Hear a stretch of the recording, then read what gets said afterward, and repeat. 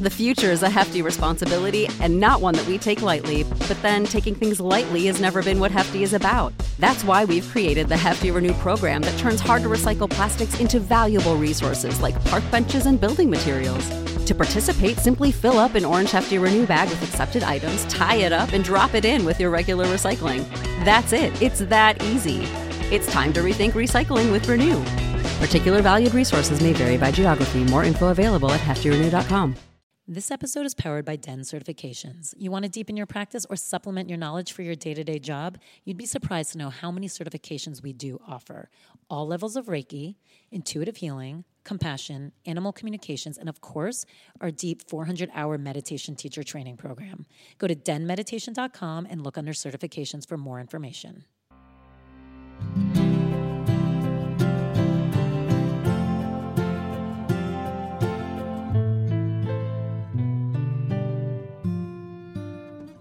Hi, welcome to Den Talks Podcast. This is Tal, your host, and I am here with Deborah Eden Tull. She's the founder of Mindful Living Revolution and is a Zen meditation and mindfulness teacher. She's also an author, an activist, and a sustainability educator. She wrote this amazing book that we talk a lot about called Relational Mindfulness, and she's actually here doing a day-long retreat all about that. We get really into the fact that we are so disconnected in this world, not only to each other, but from ourselves, and whether it be what we all blame from technology, there are so many other things we are doing that we can change so easily, just make us be more present with ourselves and therefore happier and just loving life a little bit more. It's actually a really interesting conversation.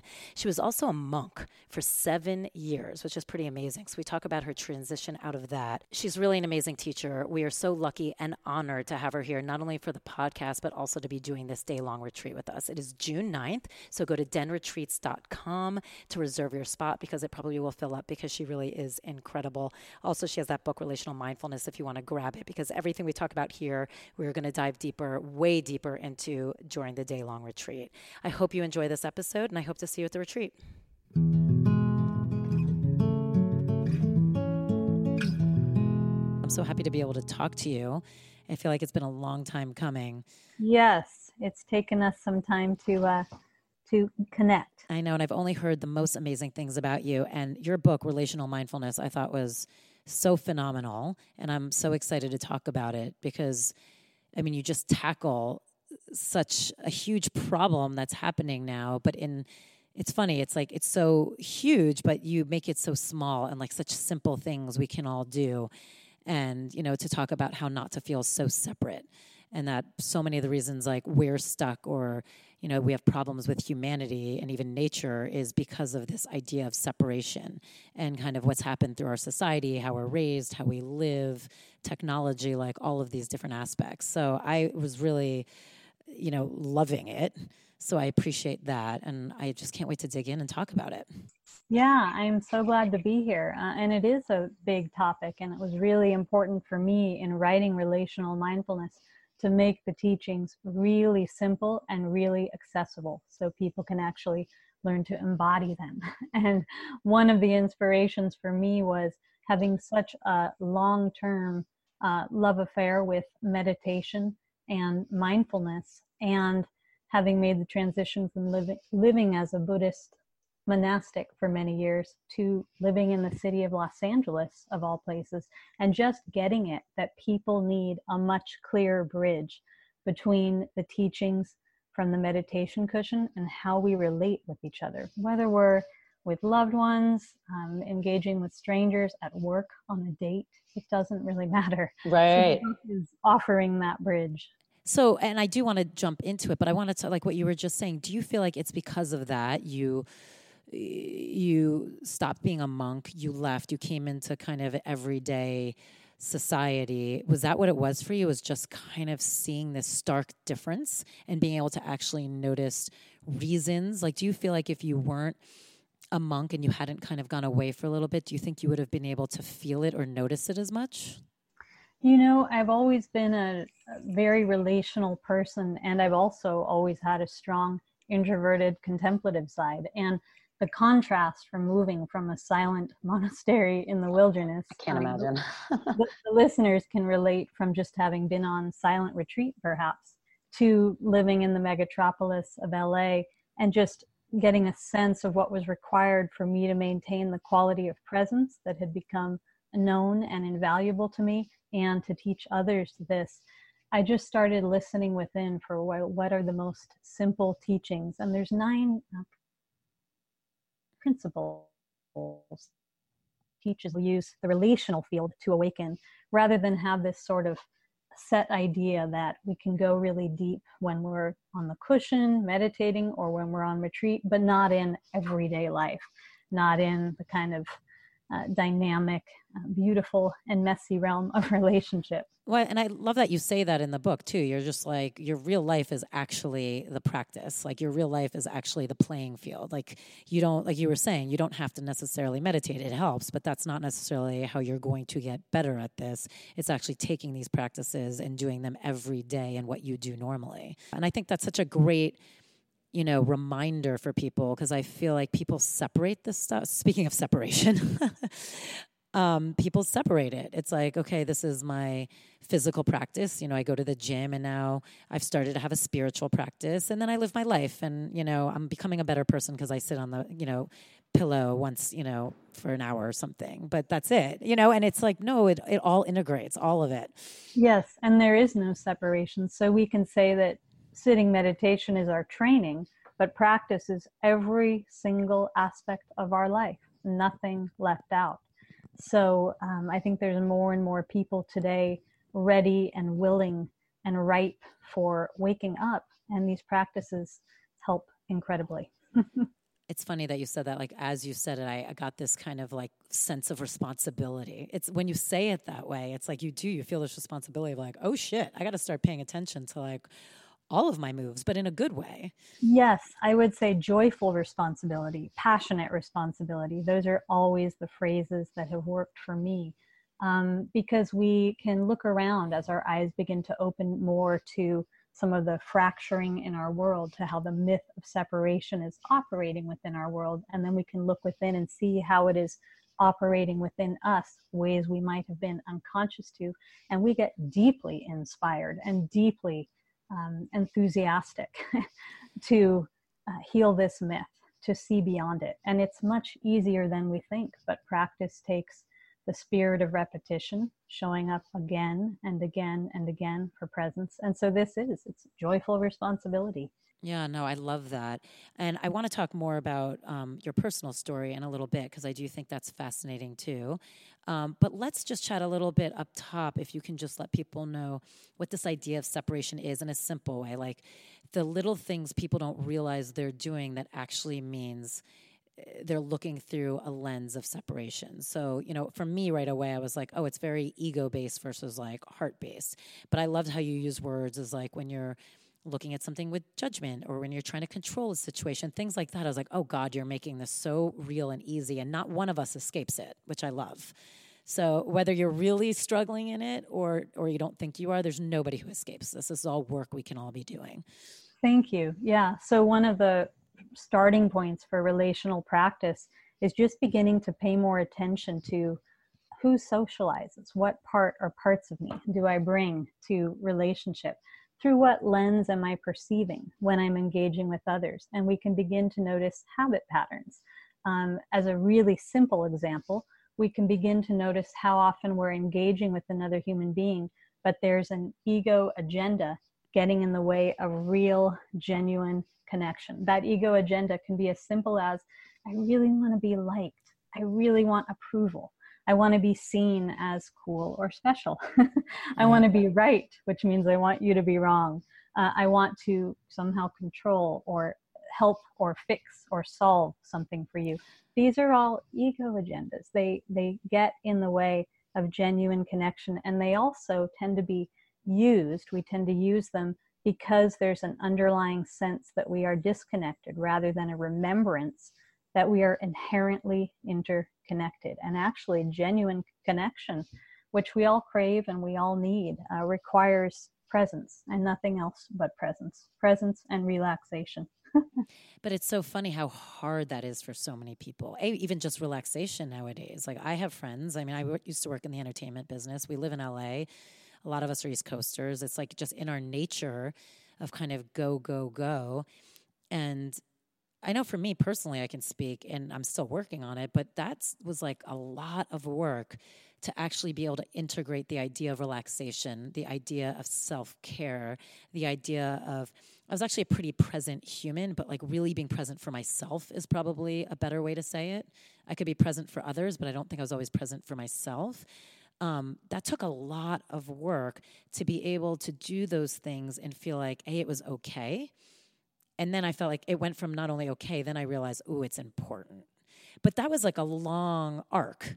It wasn't short. It wasn't just like, oh, I mean, because I do think there's, especially when you're wired this way, and like I said, a lot of us are this present day society, there's a lot of guilt that comes attached to kind of not just doing a million things and not paying attention and taking care of yourself. And so then there becomes this like inward dialogue of narcissism versus self-care, you know what I mean? It's a hard balance. And there's a couple things I would say from what you said. First, yes, it does take work. It takes some practice, but it's joyful practice. It's a really good time. Number two, it's true. Intimacy, genuine connection comes when we are present to care both for ourselves and for whomever we're with at the same time, rather than an either or kind of thing. We have to be rooted deeply in ourself, in care of self, at center, which is the foundation of practice. Number three, the thing that tends to take us away, because for the record, it is not our nature to be busy. It is not our nature to be doing too much, to be distracted. It is all how we have learned through conditioning to be caught in the mind of separation. Who we really are is presence, awareness, compassion, and all of mindfulness. Anything related to mindfulness, if we're looking at it deeply, is about remembering who we really are. So just to get practical, as we go along day to day, and I encourage this for the listeners, you can start to begin to pay attention to, how does the mind of separation operate within me? What are the conditioned messages that I'm believing or still believing that disconnect me from another person, disconnect me from myself, disconnect me from the natural world? As an example, 3 major conditioned messages that I think are pervasive in our society and are not true. One is, there is something wrong. So just the part of the mind looking out and scanning for what's wrong with me, with you, with the weather. You with me? Yep. And the next is, there's not enough. Fill in the blank. So there's not enough time is big in our culture. There's not enough money. There's not enough love. But this distraction of not enough that pulls people away from presence and center. And the third is, there's something I've got to do. There's something I've got to do right now. And that's not to say that we don't all have full lives and creative projects, but the notion that in any moment, even when we're just sitting on the meditation cushion, there can be a voice telling us, there's something you got to do. That's from the mind of separation. So just beginning to pay more attention to all of this, and then paying attention in a steadfast way, really helps us to see clearly and to step back and have more freedom and authenticity in how we relate with all of life. Because every relationship we will ever have begins with our relationship with ourselves, back to what you were pointing to. And I mean, and I love that the fact is, if you can start doing this work on yourself, it completely changes your relationship, not only with other people, but with the situations, with the world, with how you're interacting in society. Yes. Yeah. So it's a way of offering our personal practice on behalf of the whole. Really understanding that cleaning up our own act and noticing more and more subtly all the triggers, all the juicy triggers in the relational field that are ours to bring care to and consciousness to, meeting the relational field with less ego, all of that benefits the whole. And it's so true. I mean, I even think that too, whenever I feel like something's on the horizon or something's probably a little wobbly in my life or not going well, or I can see whether it's financially or stuff with the business. It's funny, like I'm very different in the sense now I do more about my practice. Like I get deeper into my practice at those times because I am very convinced that it's like, no, it all works out the way it's supposed to if I am doing my work. You know what I mean? But it's hard. So how do you teach that to people in the sense of like, how do we teach people to not be so attached to, I know you say it in the book as attached to outcome in other ways, which I love because I try and work with that too, of how do you teach them not to necessarily be attached to if this works out or if it doesn't, or how, because basically how do you teach people that if you can strengthen yourself and strengthen your relationship with yourself and go back to remembering who you are, you'll be surprised how that stuff works out when someone might be going through a lot of shit. Like, for instance, I was talking to a friend the other day who's had a shitty divorce and an ex-husband who kind of dangles the money and 2 kids to feed. And, and it's hard because I can see it where I'm like, oh, I know things will shift, but there's so much focus on, but when, if I can just get this money, then it'll get better. If I can just do this, it'll get better. How do you get people to start shifting that perspective when in fairness, you may not totally understand it? You're like, yeah, I'm not in that situation. I know it's really hard. How can you get them to shift the focus to start being able to take care of themselves better? Thank you for that question. And first, go back to that share and use the word wobbly.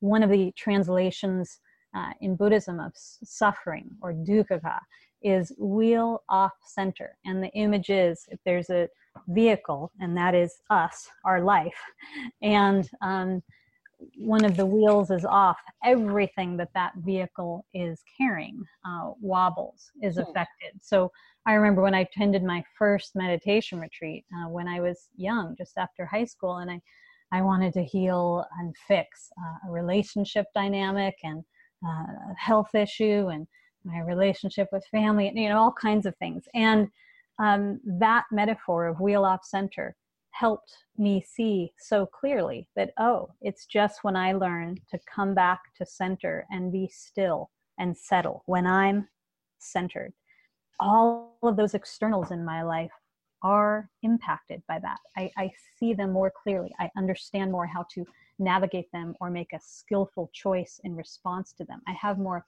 spaciousness and compassion in my understanding of all of those things going on in my life. So that's the first thing I would say. And then about how to help someone who's having a really hard time, maybe in a really difficult life transition, understand the importance of centering. First, let's just remind ourselves of the invaluable effect of listening, of being a deep listener, both to ourselves and to anyone in need. Listening is really the essence of a meditation practice. But when someone who's suffering is met by listening, really being deeply listened to, that person is generally has the experience that they're being met with acceptance, with presence, and with compassion. And just that can give that person an experience in themselves of settling a little bit. So we just learn it experientially. Oh, wow, nothing is actually more invaluable than the life experience of feeling at peace and centered, because life will bring it all, right? The joys and the sorrows, and life is short. And so we really want to be here to meet all of that with love, with presence. We begin to understand that as we practice.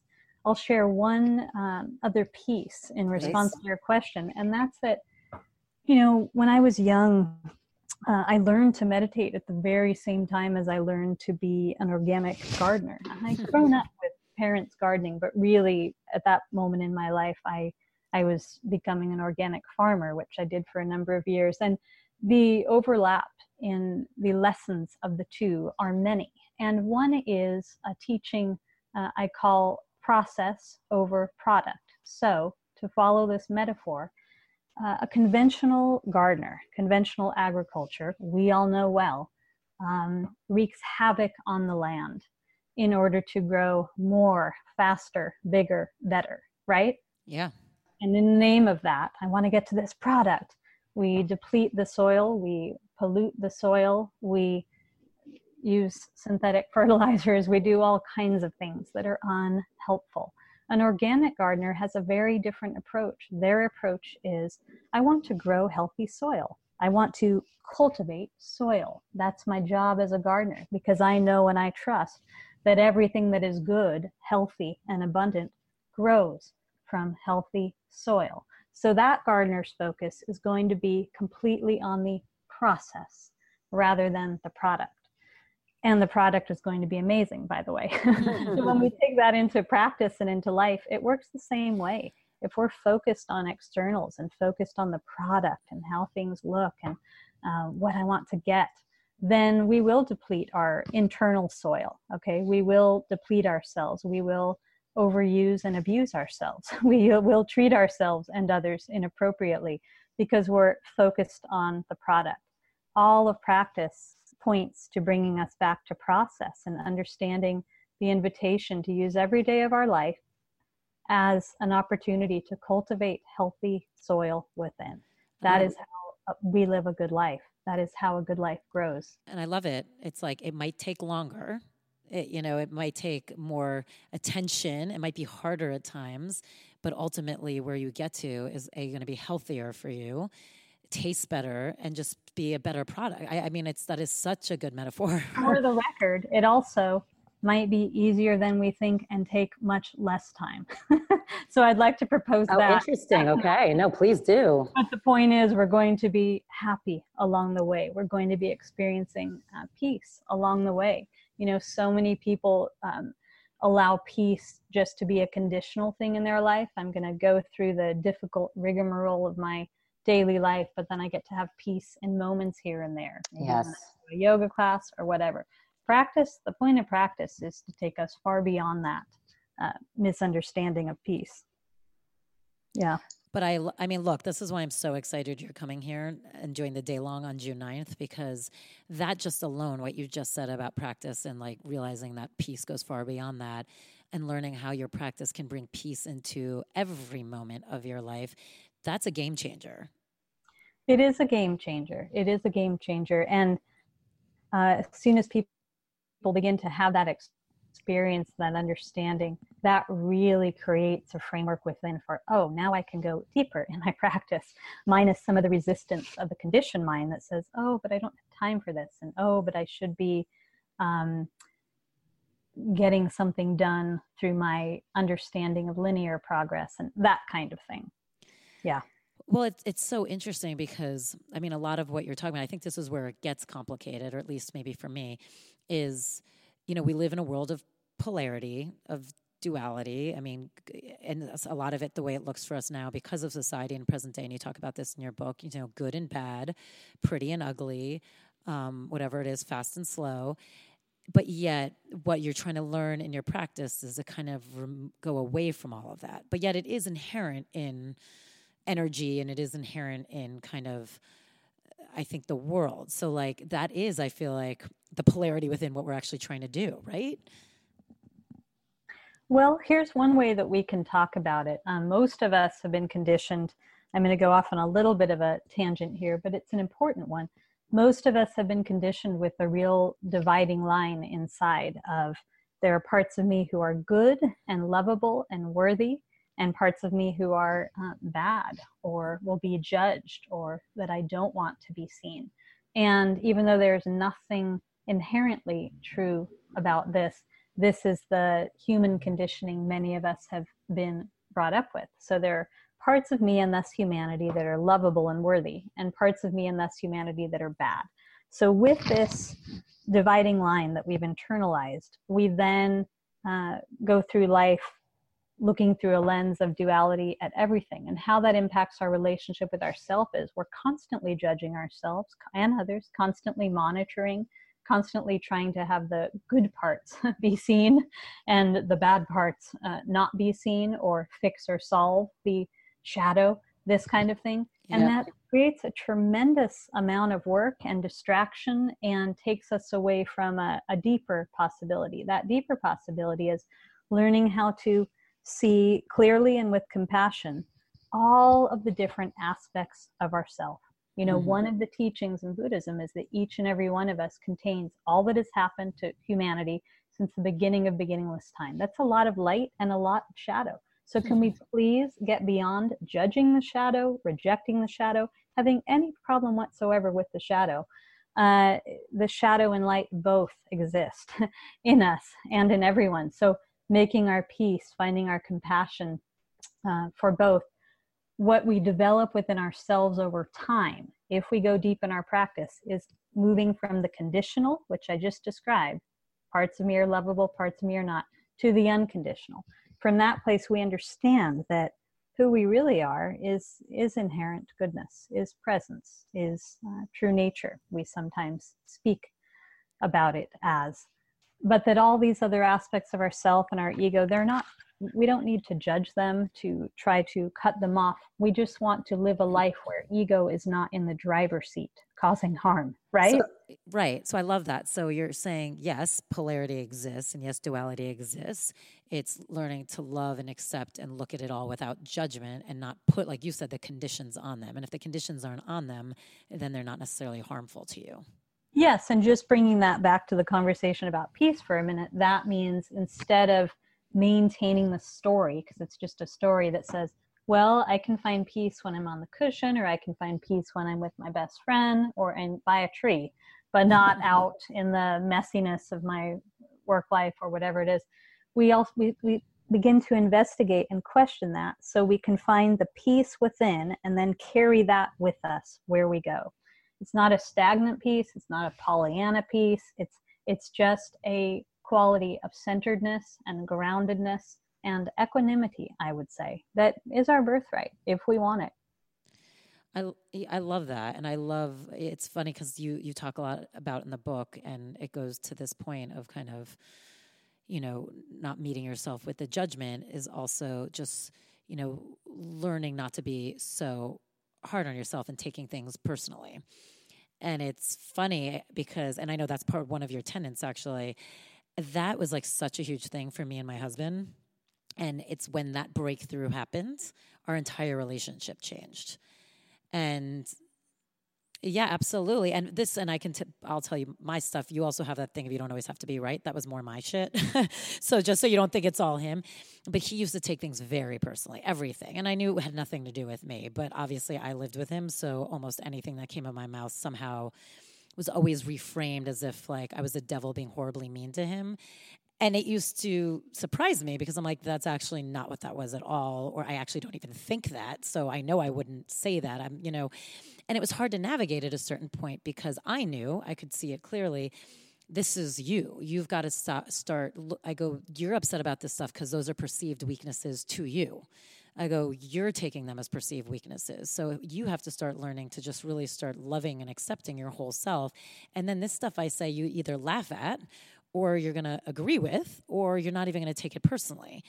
And it was funny because I watched this evolution happen with him and growth, which has been amazing. And that has been the biggest thing that I feel like tangibly has changed. And then because of that, it did wonders for our relationship too, because it took out all of this built up steam that was kind of bullshit because it was really fed on someone just really not being happy with themselves. So like I was kind of representing that.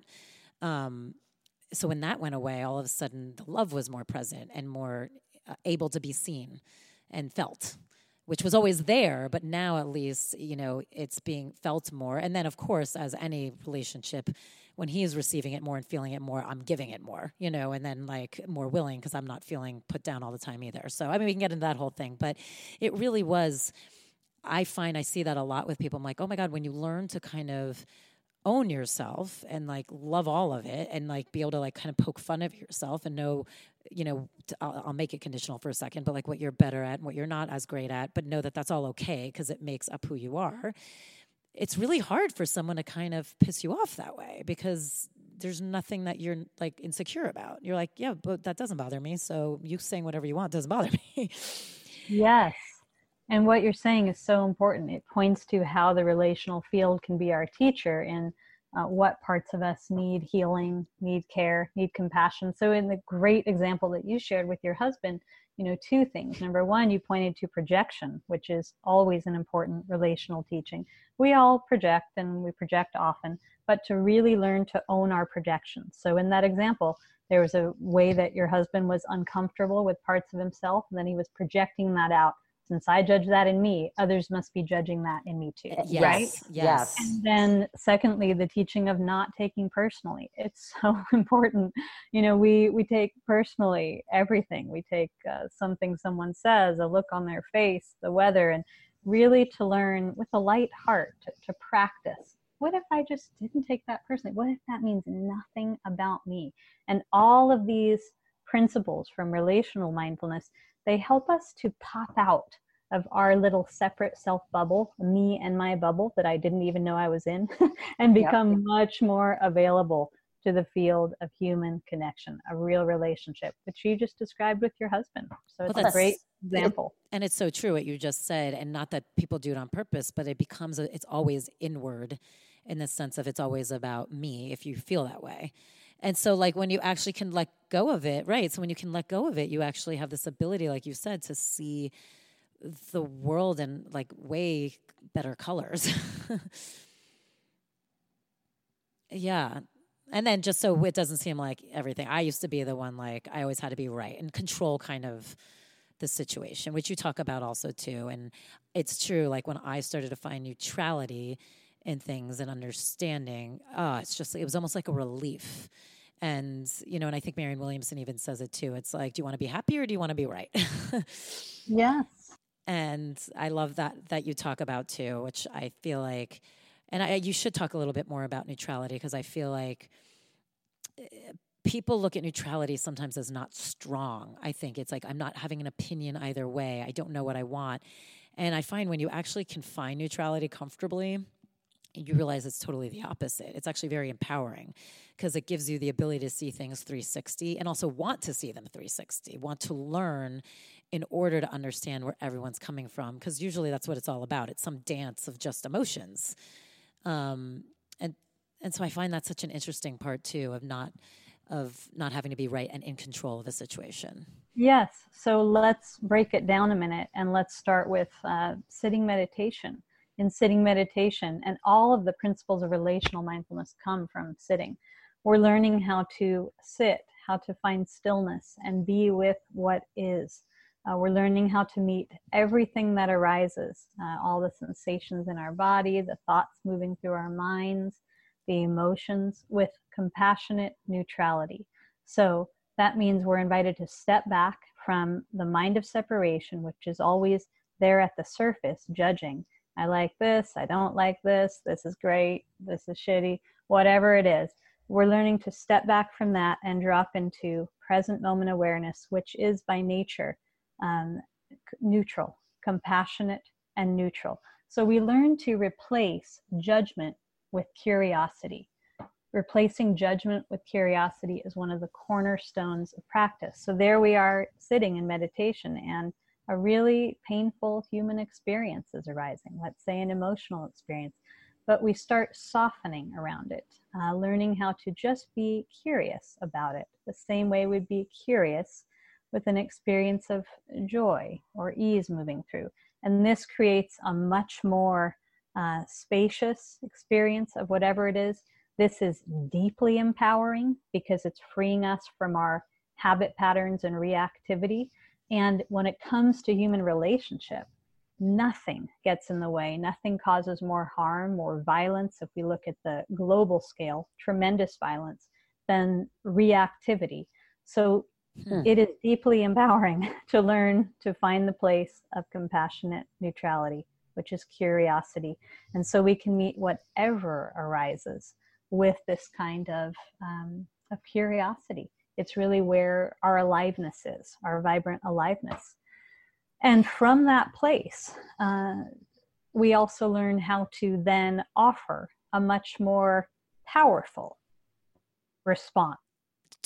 Talk about the duality a little bit. Of you said, what was it? Something aliveness. I forget the exact words you used.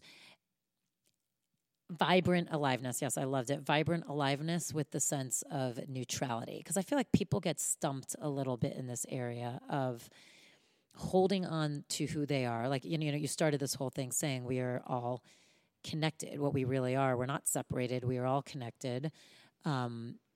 So talk about that duality of the individuality of a human and a person, and yet being connected to all.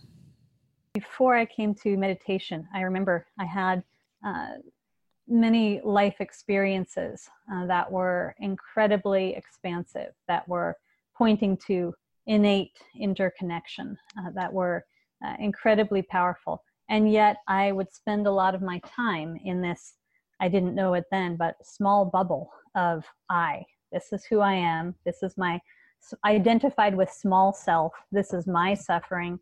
These are my problems. This is what I like, what I don't like. So caught in the bubble of small self. You following so far? Yeah. I and like then that. I would get to pop out of that bubble from time to time, and then maybe that would be labeled an expansive experience. But really, that's just where life is. I had to catch up with life by becoming more present and learn that I could dwell in a place of more vibrant aliveness as long as I was willing to step out, step beyond small self. Now, at first, ego kicks and screams. You know, anyone who's been practicing for a while knows this. Like, oh, but I don't want to let go of this thing I've always identified so strongly with. Oh, I don't want to let go of my fear. Oh, I don't want to let go of, you used an example earlier of believing that I'm right here and others are wrong. But we have to begin to see what we're identified with, all the ways that we're identified or caught in small self, and begin to be willing to step back from that in order to experience a place that is much more alive, much more powerful, much more connected. One other thing I'll say about it is that it's a powerful place. It's a place where this language is kind of tricky, so I'll just be transparent about that. But for me, I know it's a place where I began to find out who I really was underneath. And it was like finding my essence, finding my core, finding true nature. Okay. And so that is a sense of maybe me. And yet it's also a place of much more connectedness to all that is, inherent connectedness. So we might say shared power, that the power that we feel is a sense of shared power versus the kind of hierarchical power a lot of us were brought up with, power over, and then we monitor ourselves to see, am I more powerful or less powerful? You know, so it's really a place of shared power that comes in the field of interconnection. And at the same time, there's a sense of getting to, because we're listening deeply, know our own true nature, our own essence. We can't really know our essence when we're busy being distracted and listening to the mind of separation all the time, our small self, our identity. Does that make sense? Yeah. Can you talk more about the small self? Because I love how you describe that. And even in the book, at one point, you say that your stories and fears were an inside job.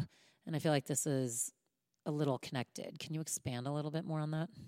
First, I want to say something about listening, and this relates directly. I want to say something about shallow versus deep listening.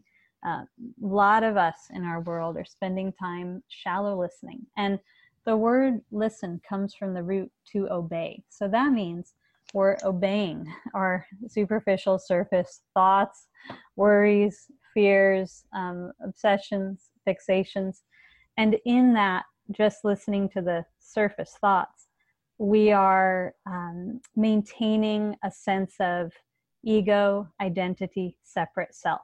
You with me so far? Yep.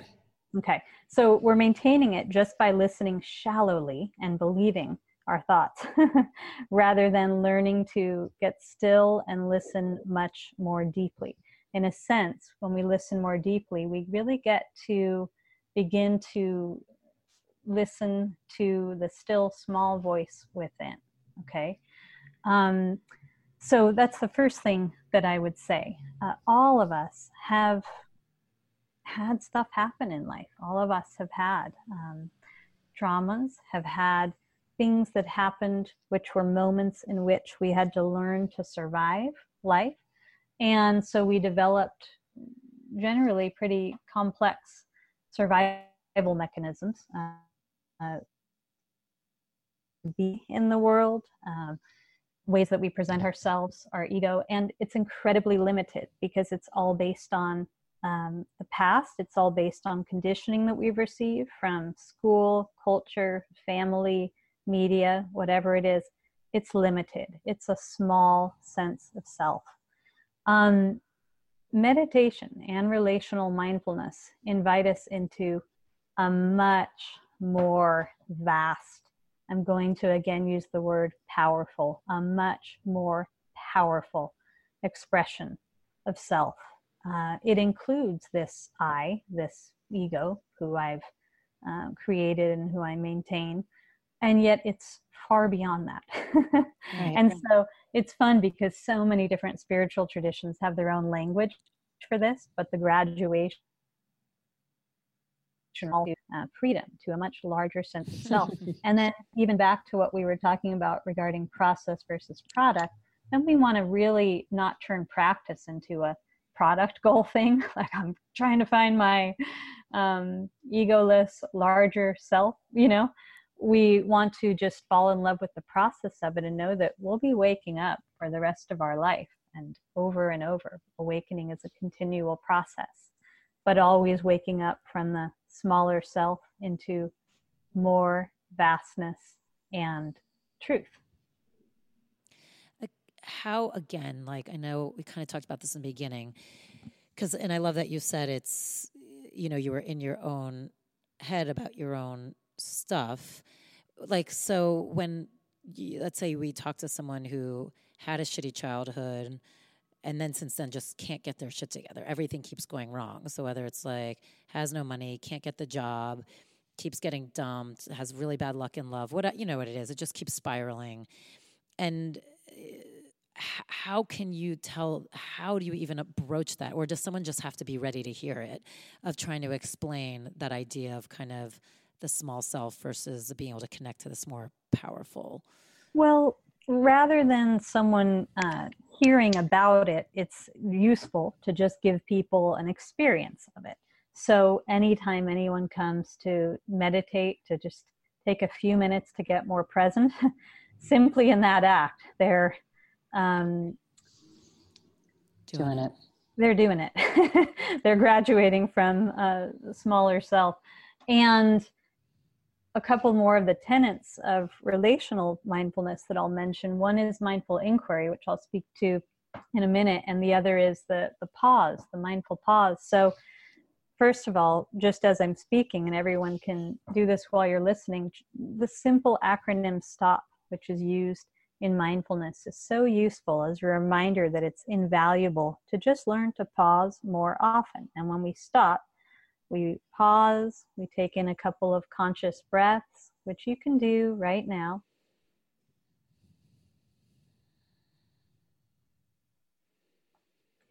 We observe what's happening in our mind, observing with curiosity and neutrality rather than judgment. In our emotional body, just observing. In our physical body. And in that simple moment of observation, we're taking a backward step from being caught in mind-body feelings and just learning to be with it a little more, which turns into being with it in all of the ups and downs of our life in a more spacious way. Mindful inquiry, which when you shared this, the example that I'm sure people can relate to of someone who's had a really, really hard life and now they just can't move forward. Mindful inquiry is a way of learning to ask questions, learning to sit with questions that help us to identify the limiting beliefs that we're not aware of are running us. So we could say that which we are unconscious to is silently governing us. So a big part of an embodied practice means to start becoming more aware of what are the limiting beliefs from stuff that happened in your past that are still really running you. And we begin to mindfully investigate I owe so much joy in my life, so much freedom to mindful investigation, to mindful inquiry. It's just, it means it offers a gentle and compassionate path to seeing clearly stuff that before that we were caught in and entangled in. And once you see something, oh, it really does come back down to this belief and this instance when that was seated. It's not an intellectual understanding. That ain't going to help you. It's seeing it in the present moment as it's operating within you. That's what helps to free you from it. Does that make sense? Yes, and I actually think that's a really important distinction. It's not an intellectual, it's noticing it in the moment. Because, I mean, we're all guilty of this. It's just, well, not all of us, but a lot of us, of just self-analyzation. Or whether it's through therapy or just you do it yourself. And what you're saying is different than that, which I like. And it's truly not helpful. Mm-hmm. Yeah. And you're saying it's paying attention to the moments and actually feeling it and being able to you're integrating it more. Yes, you're learning how to see it clearly, to step back and to be with the part of you who suffers in that way, whatever example we're talking about. Yeah, later in this call, I'll offer a practice that relates to this. I love that. You know, you put a Rumi quote in your book that I feel like works well here too. It's, your task isn't to seek love, but to seek the barriers which you have put up against it. And it's like all the self-inquiry. It's like, you know, instead of blaming all these failed relationships and all the horrible people that you swipe right or left for, I don't know. It's like, start seeing, like you said, these patterns or this behavior. Yeah, no, I think it's really smart, and it makes people take responsibility for this lifetime versus putting it off on the outside world. Yeah, and it also really cuts through the myth of self-improvement that I think is big in our world. There's a real fixation which actually affirms the bubble of small self. I've got to fix this broken self. I've got to improve myself. I've got to try to become the best self. Well, what about instead just listening deeply and getting present enough that you can remember who you really are, the love that is really here, powerfully and rooted underneath some of this surface and superficial conditioning that you've been getting caught in. It's much easier that way.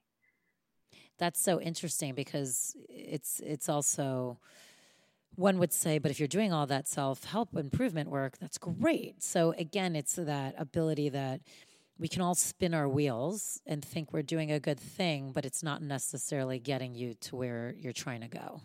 Yes. Running really fast, but in the wrong direction is something my teacher used to say. Oh, really? I love that. And because, you know, we talk about it a lot here too, of, you know, people come into the den, and I've said it a lot on this podcast too, and I love that. And sometimes people are just looking for relaxation, which is great, and they can get that here. But they're really going through stuff, and they're looking, you know, to make changes, but sometimes they think this is just a quick fix.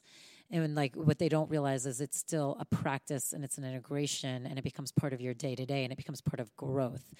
But you can't use it for the escape. That's not what makes it better. It's not useful as an escape. It won't work. Escaping won't work, bottom line. Only turning towards rather than away our pain, our suffering, and learning how to be with does transformation happen.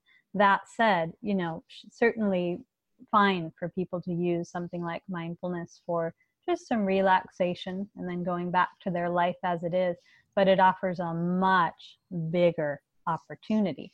And somehow in the intersection between capitalism and mindfulness, this has gotten very confused. So sometimes people don't see that larger invitation, right? Right. Yeah. And right. And you're saying the way to quote unquote see it is to just start sitting down and feeling it? Yes. Yes. To make a bigger commitment to practice and the invitation it's offering. So let's talk about you for a second. So when you've hinted to it a couple of times that you are going through your own stuff, or that this practice is totally giving you freedom. You came from a family of, as people would say, very woke family. I mean, between your mom and your dad, and also I think it was your grandparents, right? Wasn't your grandmother the one who taught you how to meditate? So I mean, you had it you were surrounded very much by it. How was that growing up? Did you feel that, or is this something that later you felt kind of all that influence? Well, I do have an extraordinary family. My grandparents were free thinkers, artists, my whole family generally, artists and activists, people really engaging in courageous ways in the world. And I'm incredibly lucky for that. That said, I grew up in Los Angeles, number one, seeing a lot of the suffering of the world that people in my social circle weren't so much talking about. My mom is a lifelong homeless activist in addition to her creative work. And so spending time in Skid Row and places where I could see as a young person what was happening, and then see people living so well in other parts of the city, and it just didn't have a place to land in my heart. I didn't understand this disconnect. And I also spent a lot of time in nature. That was something my family gifted to me. And nature has always been a place for me of remembering interconnection and wholeness. That said, when I was about 11 years old, my dad, who I was incredibly close to, and he was really my first spiritual teacher, found out one day out of the blue that he had 1 month left to live. How did he find out of the blue? Like, what happened? He got skin cancer, and he had a mole on his back that had been misdiagnosed. So by the time they caught it, it was too late. And there were some other deaths in my family that followed that instance. So I kind of feel like I entered a period of the dark ages as a preteen, a really difficult internal period while I was living in a city where, and was a young person, grief was not really welcome, and people cared a lot about appearances and keeping things light and pretty in our world. And it was a very difficult time. And so for me, that in addition to feeling extreme pain for the suffering of our world and for the environment as a young person, looking around and not seeing adults taking leadership in a way that I trusted on these issues, just created a lot of suffering within me. So by the time it was after high school, and that's when I really began to meditate. I had learned it as a child from my grandmother, but had not taken it on as a practice. Then I would say yes, both some of the gems, or spiritual gems I had received from my family growing up, and a whole lot more came to me from then forth. And I also just want to emphasize that, waking up is a lifelong path. So I can look behind me and say that there's so much suffering that's been healed, and also say that even just this week, there's been some major life challenges. And I just feel so grateful to have practice and strength of heart and emotional fortitude to meet what life brings in a way I once didn't. Yeah? That's huge to talk about, though, because I do feel like when people are really suffering and they're sad and they're still like in the little self that you talked about earlier, not yet having kind of been able to see it from a different perspective, they don't feel like other people have the same problems, because unless they're suffering the same way. And what you just said, and I don't know what's going on with you right now, but you have stuff going on, but yet because of this practice and this like internal fortitude, like you said, you don't suffer the same way, even though you're still going through stuff. You've got it. So I've got a loved one who is ill, and I just found out I'm losing my assistant who I rely on. And, that's the worst. regular daily life stuff when it comes to being human, but meeting whatever arises with the practice. It means to meet whatever arises with a loving companion at your side versus not. Which do you choose? Right? I love that, because it's the idea of when you go inward, it's even though, yes, it's self or more universe, however you look at it, you're never alone. You've got it. And I think that's so important, because people have asked me that question too, like, how did you choose it? How do you do this? And I'm like, I just never really felt alone. Yes. And the root of the word alone is all one. So it's in that going within, taking root in ourselves and finding center, that we really know that we're standing more in a field of interconnection, that we belong here. We belong to ourselves. We belong to this earth. You know, a lot of people have that left out of their daily awareness. We live in a society with an epidemic of loneliness, right? And disconnect. Which is crazy since everyone's way more connected. I know. It's so sad. It's really sad. So talk to me about becoming a monk at 26. I mean, it's a big move. Like what, how did you know that was right for you? Why, was there any escapism involved in that? Or was this a totally conscious choice? Yeah, that's a great question. Well, I would say that I had been really lucky in college and the years after college. I really set out to find some of my heroes in the field of sustainability and environmentalism who I got to work for, to be surrounded by people who were doing good in the world. Because as I said, when I left LA at the end of high school, as a teenager, I really just wanted to find people who had the solutions to some of the problems I had seen. So that involved outer work of doing good in the world and activism, and the inner work of meditating.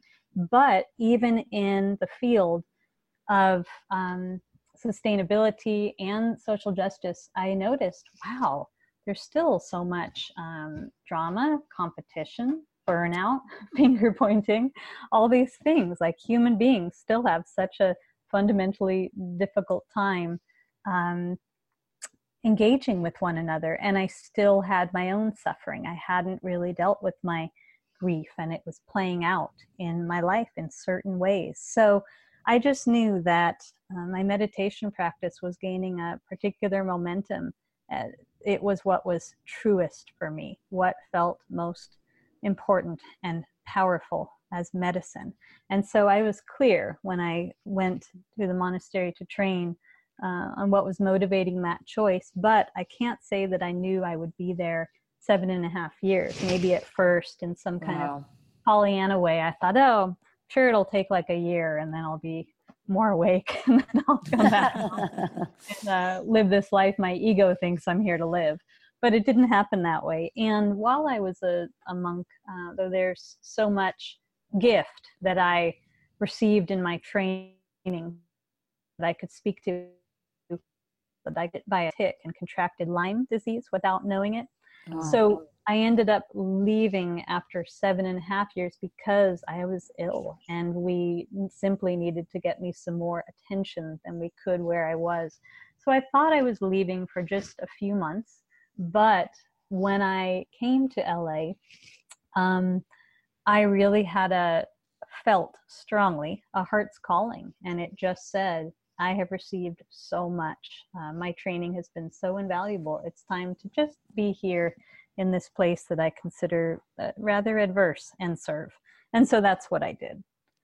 Was reintegration hard? Or no, because you were sick, you had a weird reintegration? Oh, it was hard. It was hard. It was beautiful. It was painful. It was transformative. All of those things. It was a real journey. Yeah.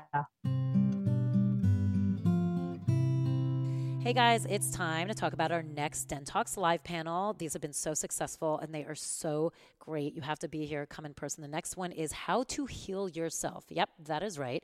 We are going to have a panel with incredible healers on there, energetic healers from different modalities.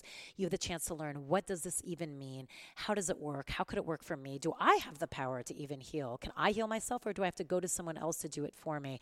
So much. But the point is, this is powerful stuff, you guys, and it is out there, and no one's fully acknowledging it or taking it in. And this is going to clear up a lot of the mystery and clear up a lot of the answers, the questions that you might have, and give you the answers that you need. So please come June 8th, Saturday night at Den La Brea. Go to Den Talks Podcast, reserve your space. This will fill up. And like usual, we always have some goodies and surprises, and we will hang out and have some fun too. Let's do your 4 U's.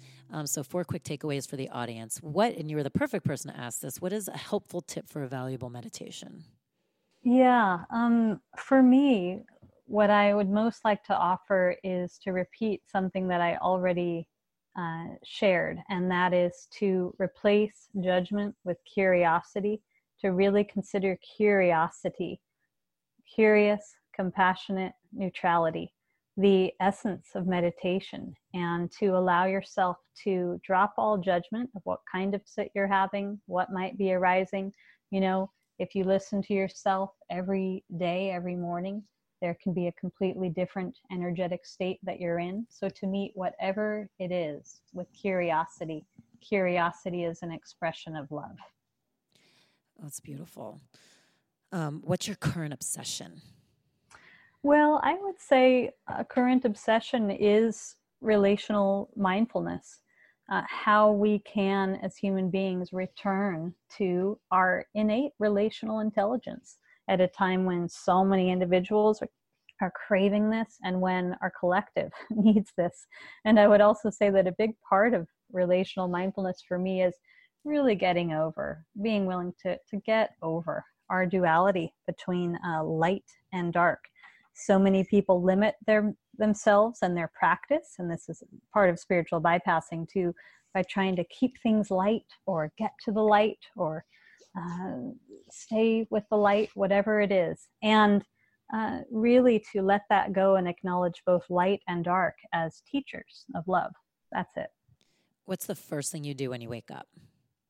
Well, the first thing I do when I wake up is meditate. So my husband and I get out of bed and we begin each day with a morning sit. And I wouldn't trade that in for the world, especially in the morning, the opportunity to be still, to be spacious, to be, for me, it's really being with nature in that time. And you guys meditate together? We do. That's nice. What's your favorite self-care hack?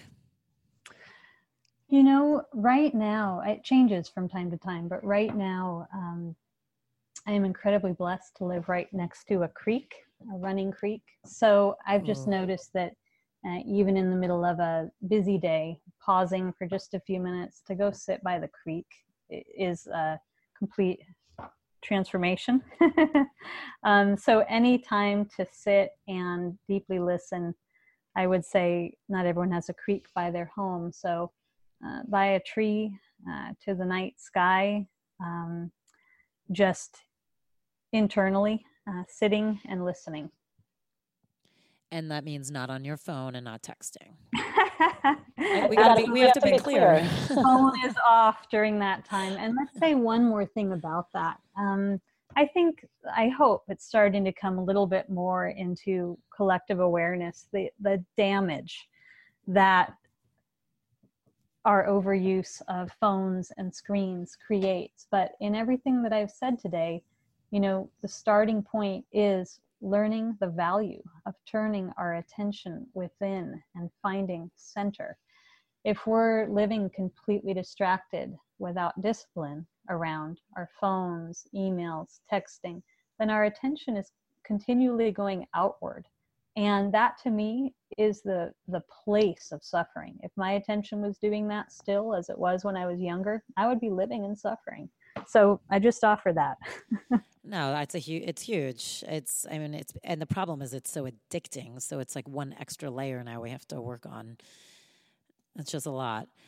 Let's talk really briefly, because I'm so excited to have you here doing this day long in June. So it's June 9th, so everybody knows, a day long 9 to 5. It's about the heart of relational mindfulness.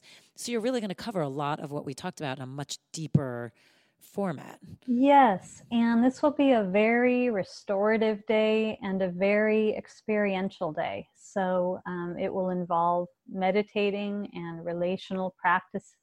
It'll involve writing and reflection, mindful eating. Just consider joining me for a deeply restorative day where you'll actually get to have an experience and understanding of these teachings. And what I love about day-long retreats and residential retreats is it's like taking a vacation to go home and to bring the teachings and the practices that you've learned to access to daily life. So it's a good deal. It's a good deal. Yeah. It's going to be amazing. I know it's going to be so good. I'm so excited. We are so lucky. And if you guys haven't, grab her book, Relational Mindfulness. It's incredible and so helpful. Thank you. You've been so insightful, and you're helping change the world because, like you said in your book, if we can just start working on ourselves, it goes outwardly, and it's impossible to change the world. It's impossible to change your community if you haven't worked on yourself first. Well, I've so enjoyed talking with you. Thank you, Tal. No, I love it. And you guys all stay tuned because she is going to do her personal practice, which will be a relational mindfulness meditation. Thank you, Eden, so much. And I can't wait to have you here in June. Thank you.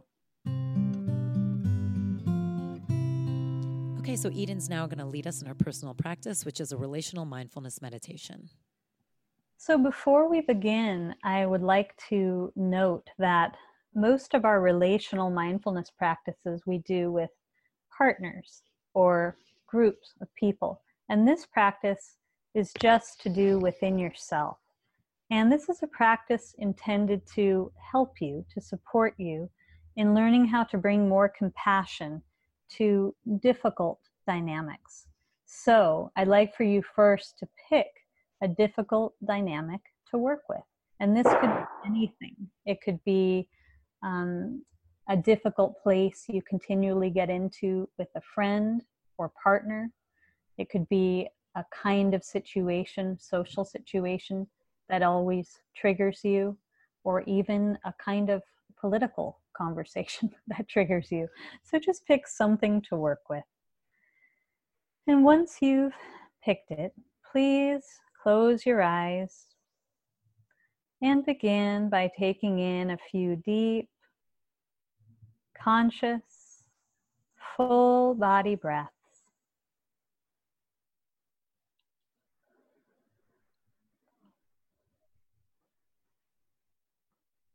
Just inviting your breath to begin to relax you.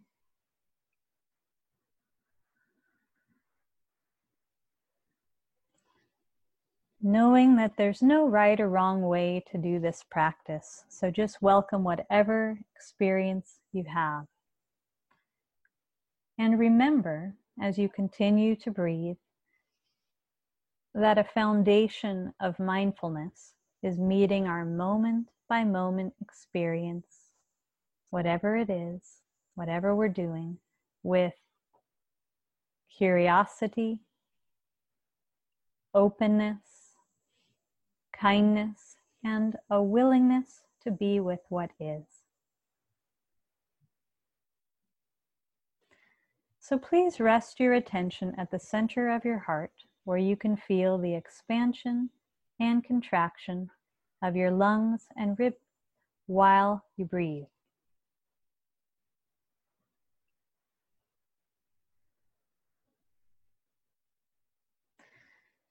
Now, please bring to mind and heart this difficult dynamic.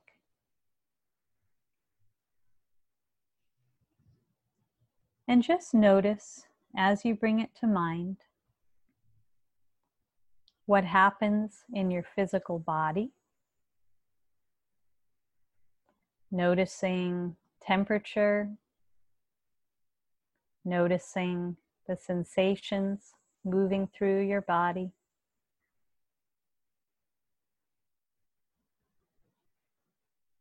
Just noticing what happens in your body when you're in this triggering dynamic.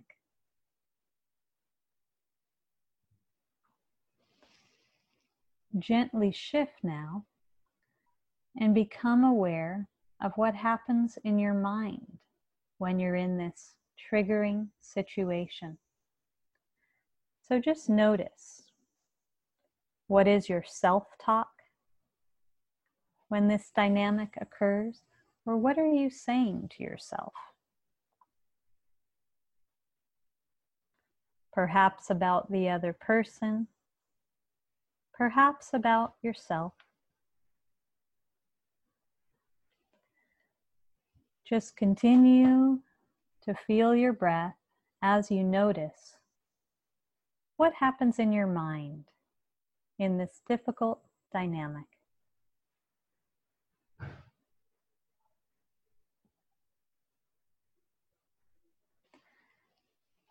And now gently shift and become aware of your emotional response. What feeling or feelings are here when you're in this triggering situation?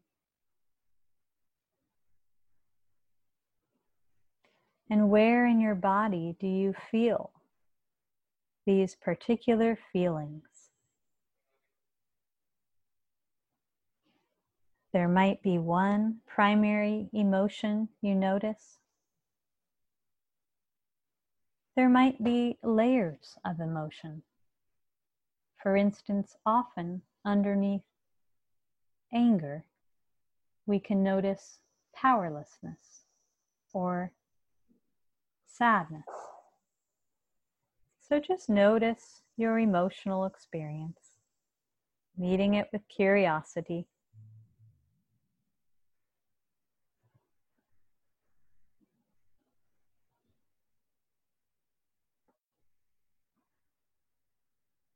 Continuing to breathe consciously.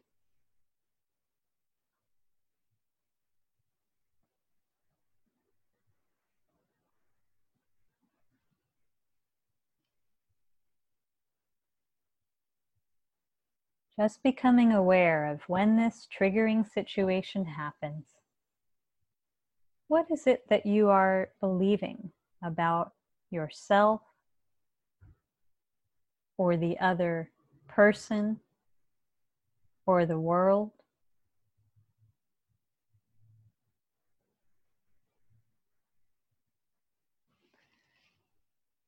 Please now take in a deep, full body breath. And as you do so, see if you can get a sense of who is the part of you most suffering in this dynamic. Who is the aspect of yourself struggling the most in this triggering situation?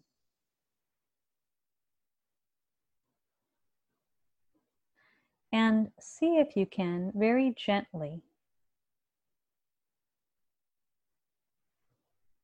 just as if you were turning towards a loved one or a child in your life who is suffering, see if you can turn towards the part of you who is most upset and begin to feel your compassion for this aspect of yourself.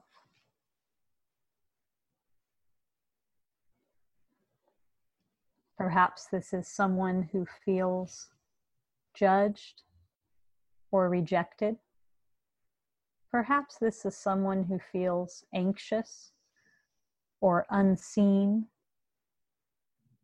or sad or just self-conscious.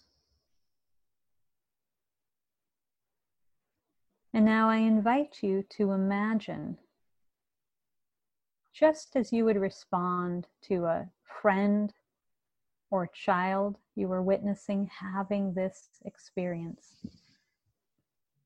meeting this part of you with compassion. So you might imagine, as you sit right now,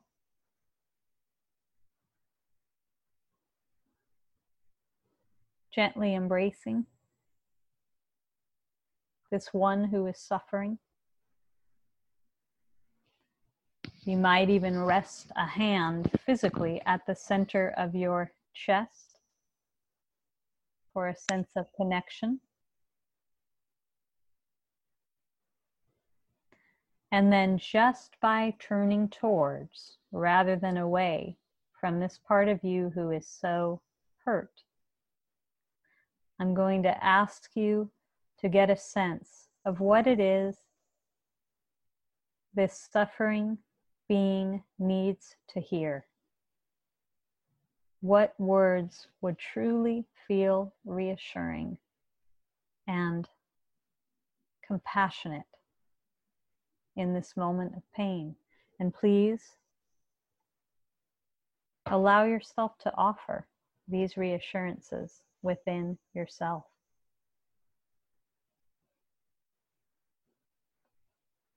knowing that it could be as simple as, it's okay, I'm right here. You're not alone. I am so sorry that you're feeling this way, and I'll be right here with you. I love you. You don't have to change a thing. So just take a minute to notice what words might arise in your own heart. What words feel genuinely compassionate to you? Compassion can't be faked. You'll know it when you hear it. And trust your capacity to learn to take better care of yourself, to attend with more care to your internal experience while you're engaging with others, and in particular, when others trigger you.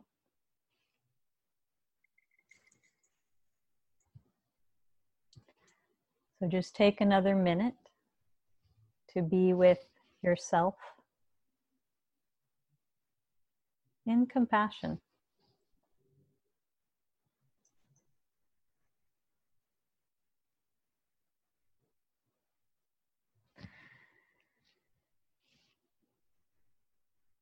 And then when you're ready, please begin to deepen your breath.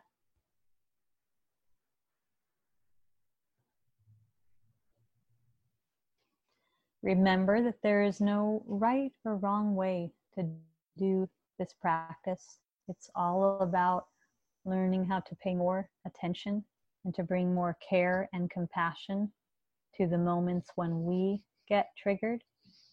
Typically, we start then to either check out or react or shut down. And if you work with this practice and work with it over time, you can begin to learn how to actually meet yourself with compassion in those moments instead, which will allow you to learn to have a very different response. Let's take in one more deep breath together, breathing in deeply, breathing out slowly.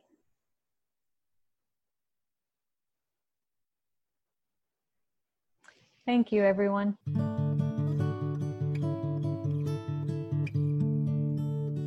Den Talks podcast would not exist without these incredible people: Nicole Rappi, Reem Edon, Hayden Fungheiser, Kim Bielik, and music by Alex Feder.